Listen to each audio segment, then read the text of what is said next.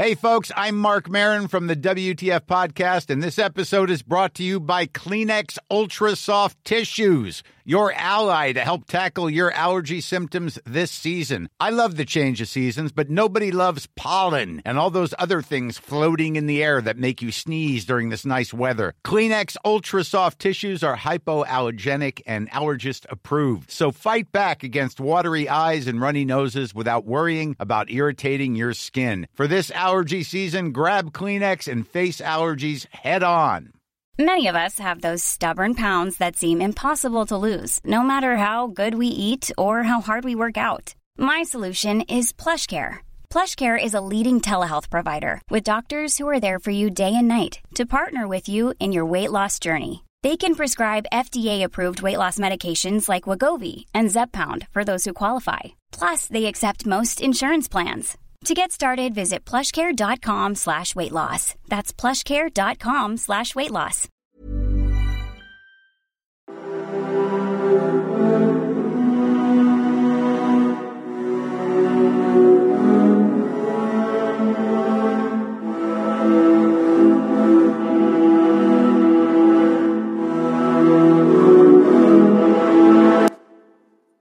Hi there, and welcome again to the Explaining History podcast, and today I'm going to focus on the period of social cleansing, or at least what we could call one of the first periods of social cleansing in Maoist China in late 1949, just following the Maoist victory in the Chinese Civil War, and the period of time known as the Liberation, though for many Chinese it was far from a liberating time at all.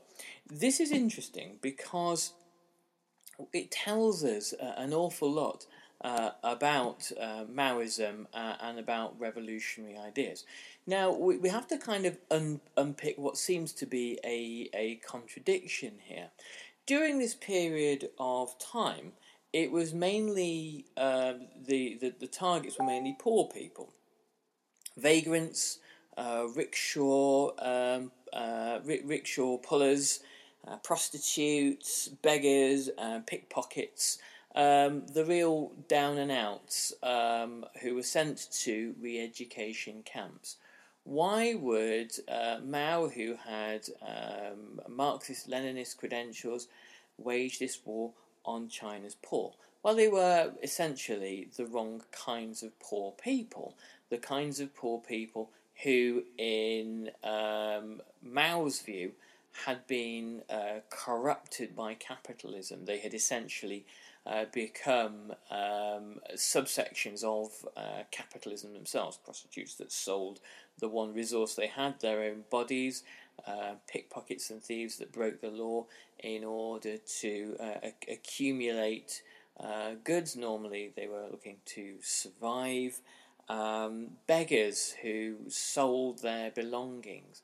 In Mao's view, Mao later famously, when meeting with Khrushchev in China, saw beggars at the roadside during the Great Famine, and essentially said to Khrushchev, look, there's your problem, you see.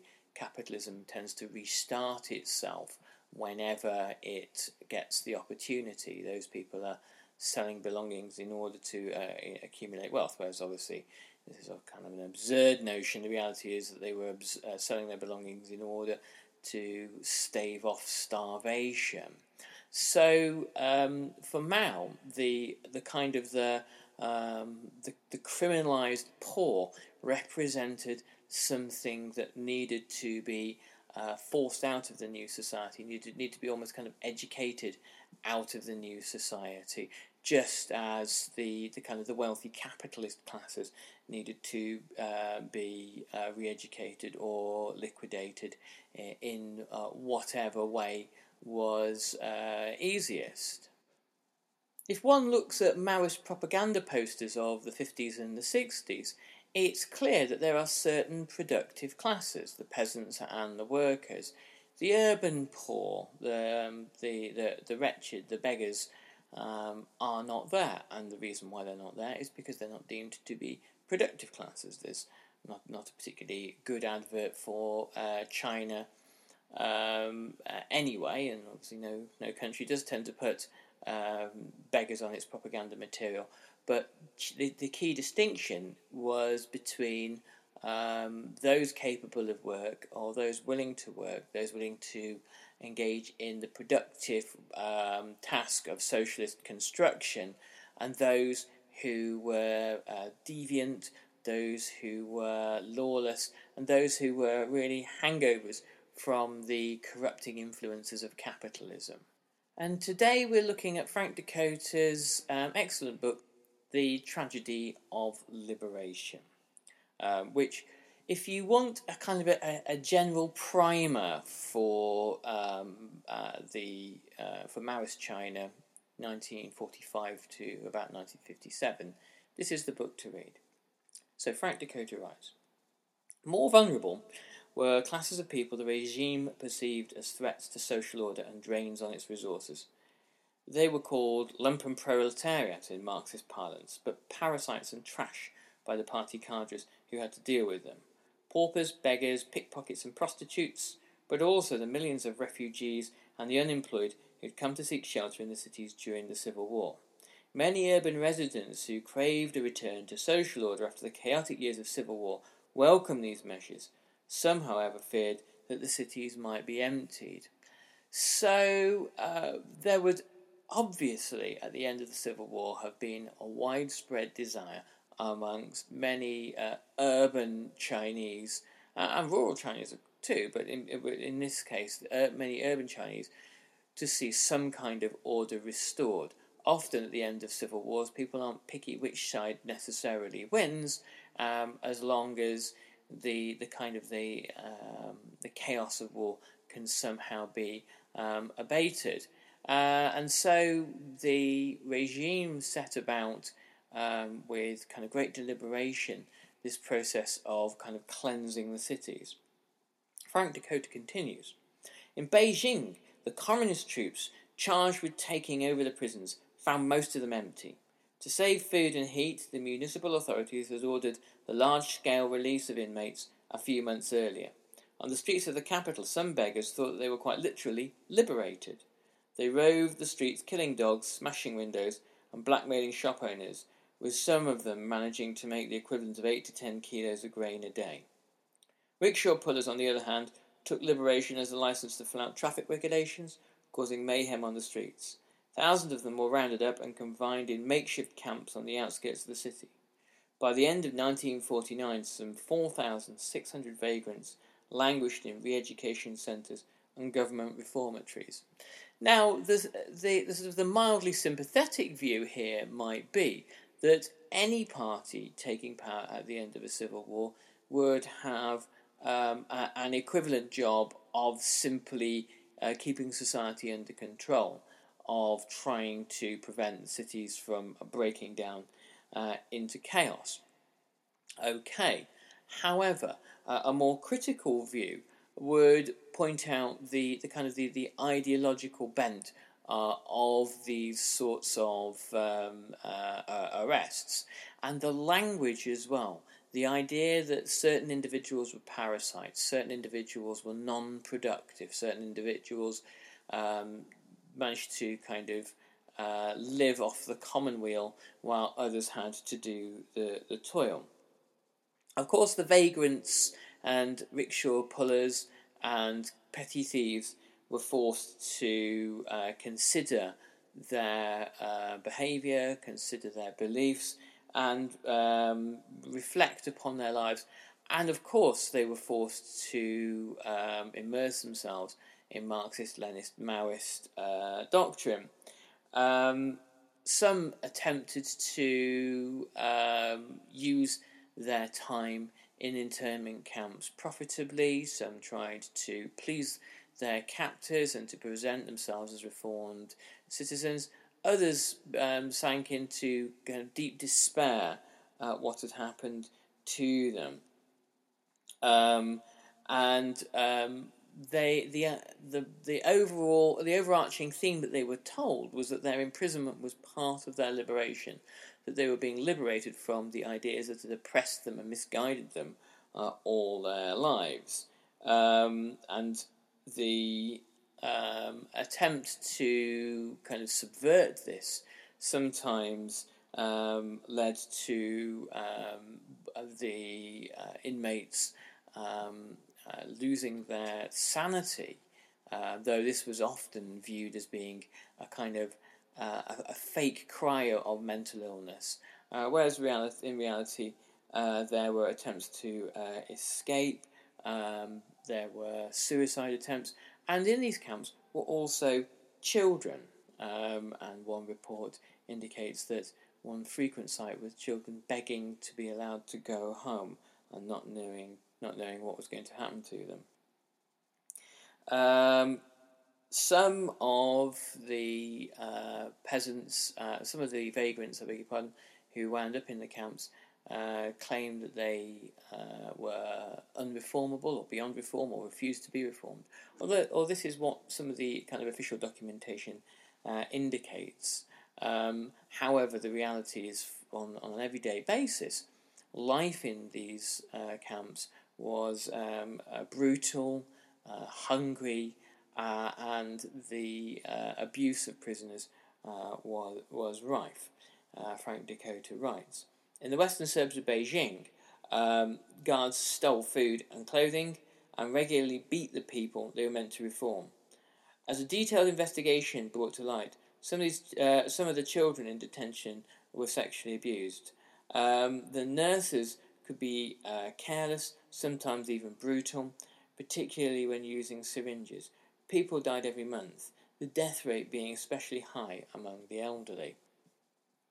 So as we've seen in Stalinist Russia, initially when camps become simply dumping grounds for human beings, there is very little incentive to try to even apply, no matter how offensive or misguided the thinking actually is, the supposedly reformist principles are of the camp.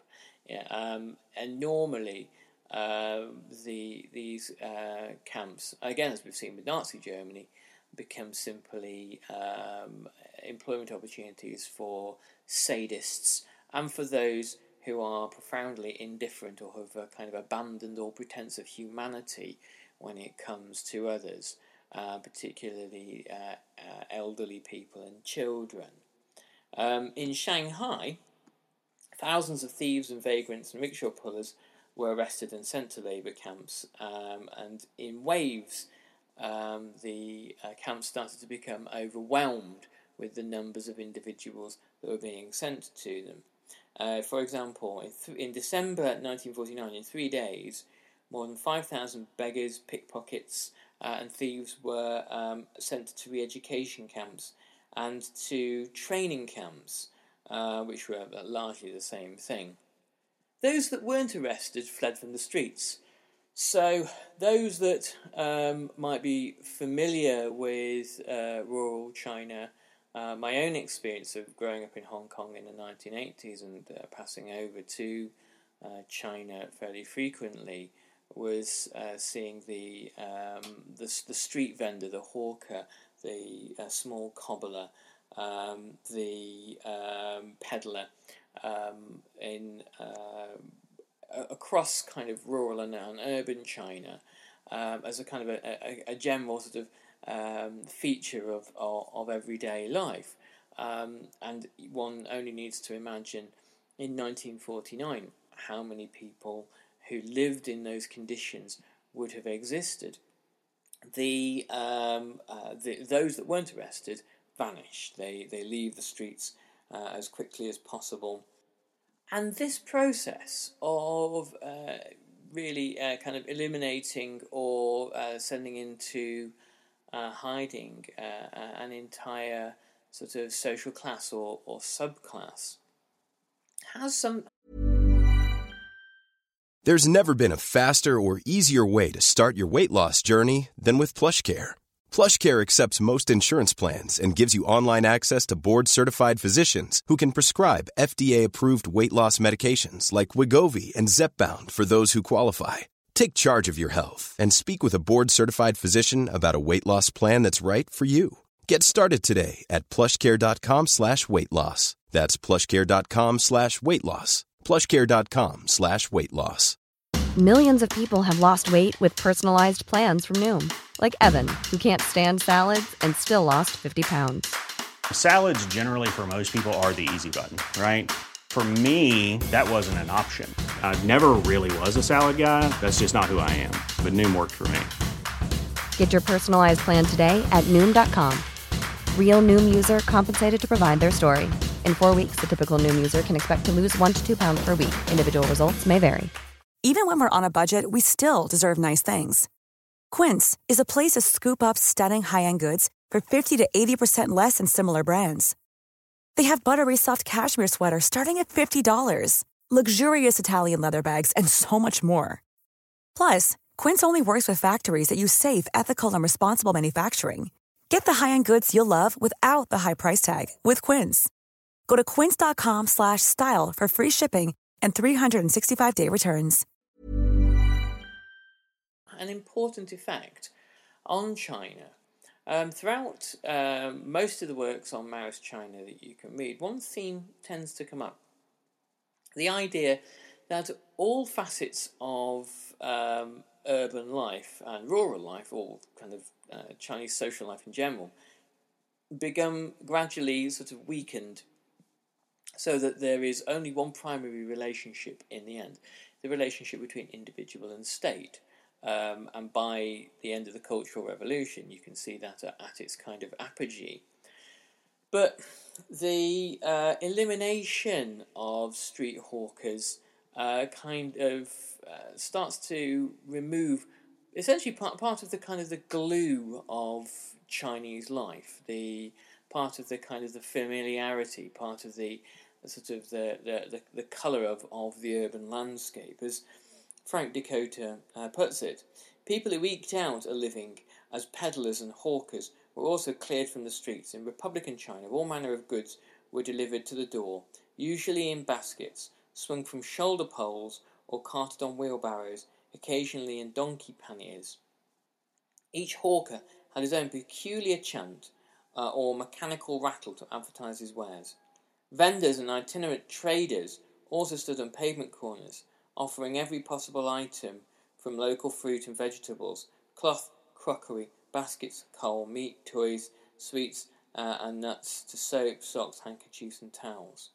And the kind of the elimination of that was about wiping out part of China's past, China's rich and varied culture, for better or worse, and announcing that a new and monolithic culture would be imposed upon China.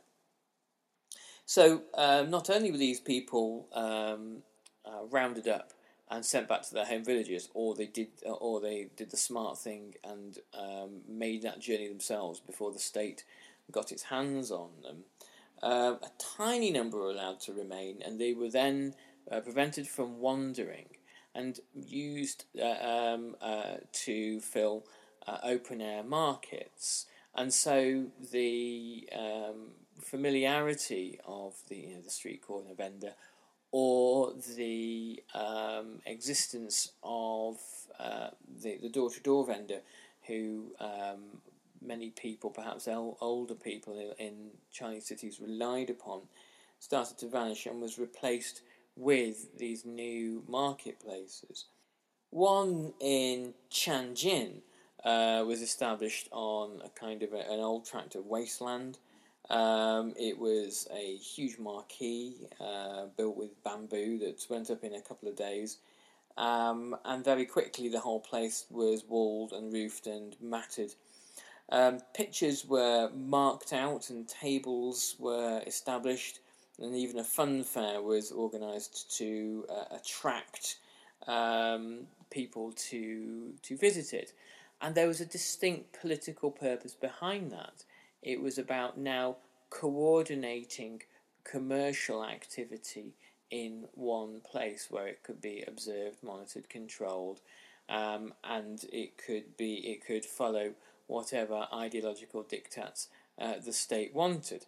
And it was about the process of kind of coordinating the population and stamping out whatever kind of deviant individualisms might exist. And the ending of the street hawker. The same thing happened with brothels. In Beijing, 2,400 police officers raided brothels on November the 21st, 1949. 1,000 women and several hundred owners, procurers and pimps were arrested, and the female sex workers, instead of being treated for any diseases they might have, or being sent back to their homes, or being really helped in any meaningful way, were sent to re-education camps. Many who had come from small peasant villages in the middle of China and were not literate were set to work either learning Chinese, learning to read and write, or those that could read and write were given books on, told to read the evils of feudalism and capitalism, and tried to kind of politically educate them in the nature of their exploitation. Though it's entirely possible prostitutes in Beijing understood fully the nature of their exploitation, having lived through that exploitation throughout significant periods in their lives. They were given, they were taught practical trades and sent to vocational training classes. However, they were locked up in re-education camps, and those that filled up, the prostitutes were sent back to decommissioned brothels in towns and cities, and often they were forced to denounce their former employers, some of whom they would have had very unpleasant memories of, some perhaps not such unpleasant memories of, who would have been there in kind of struggle sessions, wearing chains and being forced to confess to their crimes. Between October 1949 and January 1950, in Suzhou, Bengbu, Nanjing, Hangzhou, Tianjin, and other cities, prostitution was stamped out, and it was particularly associated with the kind of the dissolute and corrupt nature of the nationalist Kuomintang years. In Shanghai, a more gradual approach was used. Brothels were gradually starved of customers through increasing regulations. Banquets, gambling, and rowdy behaviour and soliciting for customers were all stamped out. And then all contracts between prostitutes and pimps and madams were declared void, so the prostitutes could walk away at any time that they wanted. There was a regulation and licensing of each brothel, and police could invade at any time. And gradually, as each address was closed, the establishment was permanently struck from the list and was never allowed to reopen. And as a warning, gradually, as the campaign against brothels sort of heated up, a few brothel owners were executed, and their names were put on lists in large black writing as a warning to others to leave the profession of pimping, or perhaps not to consider entering it. Many of those who could see which way the wind was blowing decided voluntarily to hand over their premises. They knew that their custom was dying out, and they knew that the risks of remaining in the prostitution business far outweighed the financial rewards. And so what happened to those pimps? A great many of them would return back home to their villages. Some would take up a trade such as tailoring, or sell cigarettes on the streets, or become manual labourers or work on the railways. Many of the women who were sent to re-education camps were forced to live as prisoners, effectively, following a harsh penal code. They were, in the eyes of the state, needing to be transformed as individuals, and were seen as being repositories of suspect and alarming ideas. They would spend their time in study sessions, and they would have to denounce not only their pimps, but also the old regime that had placed them in that situation. There were very few former prostitutes were able to really express the kind of contrition that the state was looking for. A number were resentful about being taken away from their work. They had not necessarily chosen to be rescued or liberated in this way, and didn't wish to be re-educated. And a number of them quarrelled or argued with those who were responsible for their re-education. And they did not like being forced to do manual labour, and didn't see it as transformative. They just saw it as backbreaking and menial, and perhaps the sort of thing that they'd tried to evade by working in the sex industry. And they were often deeply unhappy being forced to work as seamstresses, sewing uniforms for the People's Liberation Army. So the kind of enforced liberation of sex workers here had all sorts of unforeseen consequences, and one could argue that it was not especially being done for the supposed victims of sexual exploitation, but being done for the kind of the wider ideological needs of the regime, and a more nuanced approach to helping people to transition from exploitative sex work would look entirely differently. But really, expecting that from the Maoist regime in 1949 is a little naive. Overall, what the regime was trying to do was socially cleanse its cities and to eliminate any kind of non-productive, i.e. non-agricultural or non-industrial labour.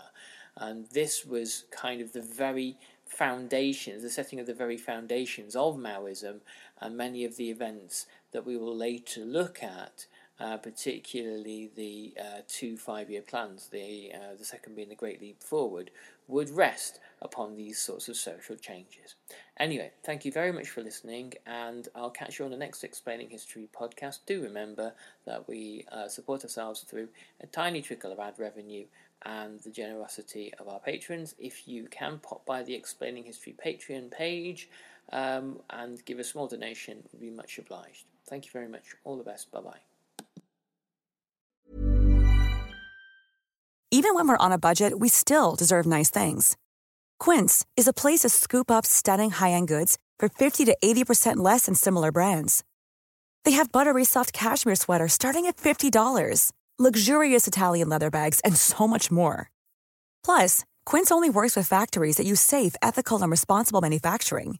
Get the high-end goods you'll love without the high price tag with Quince. Go to quince.com/style for free shipping and 365-day returns.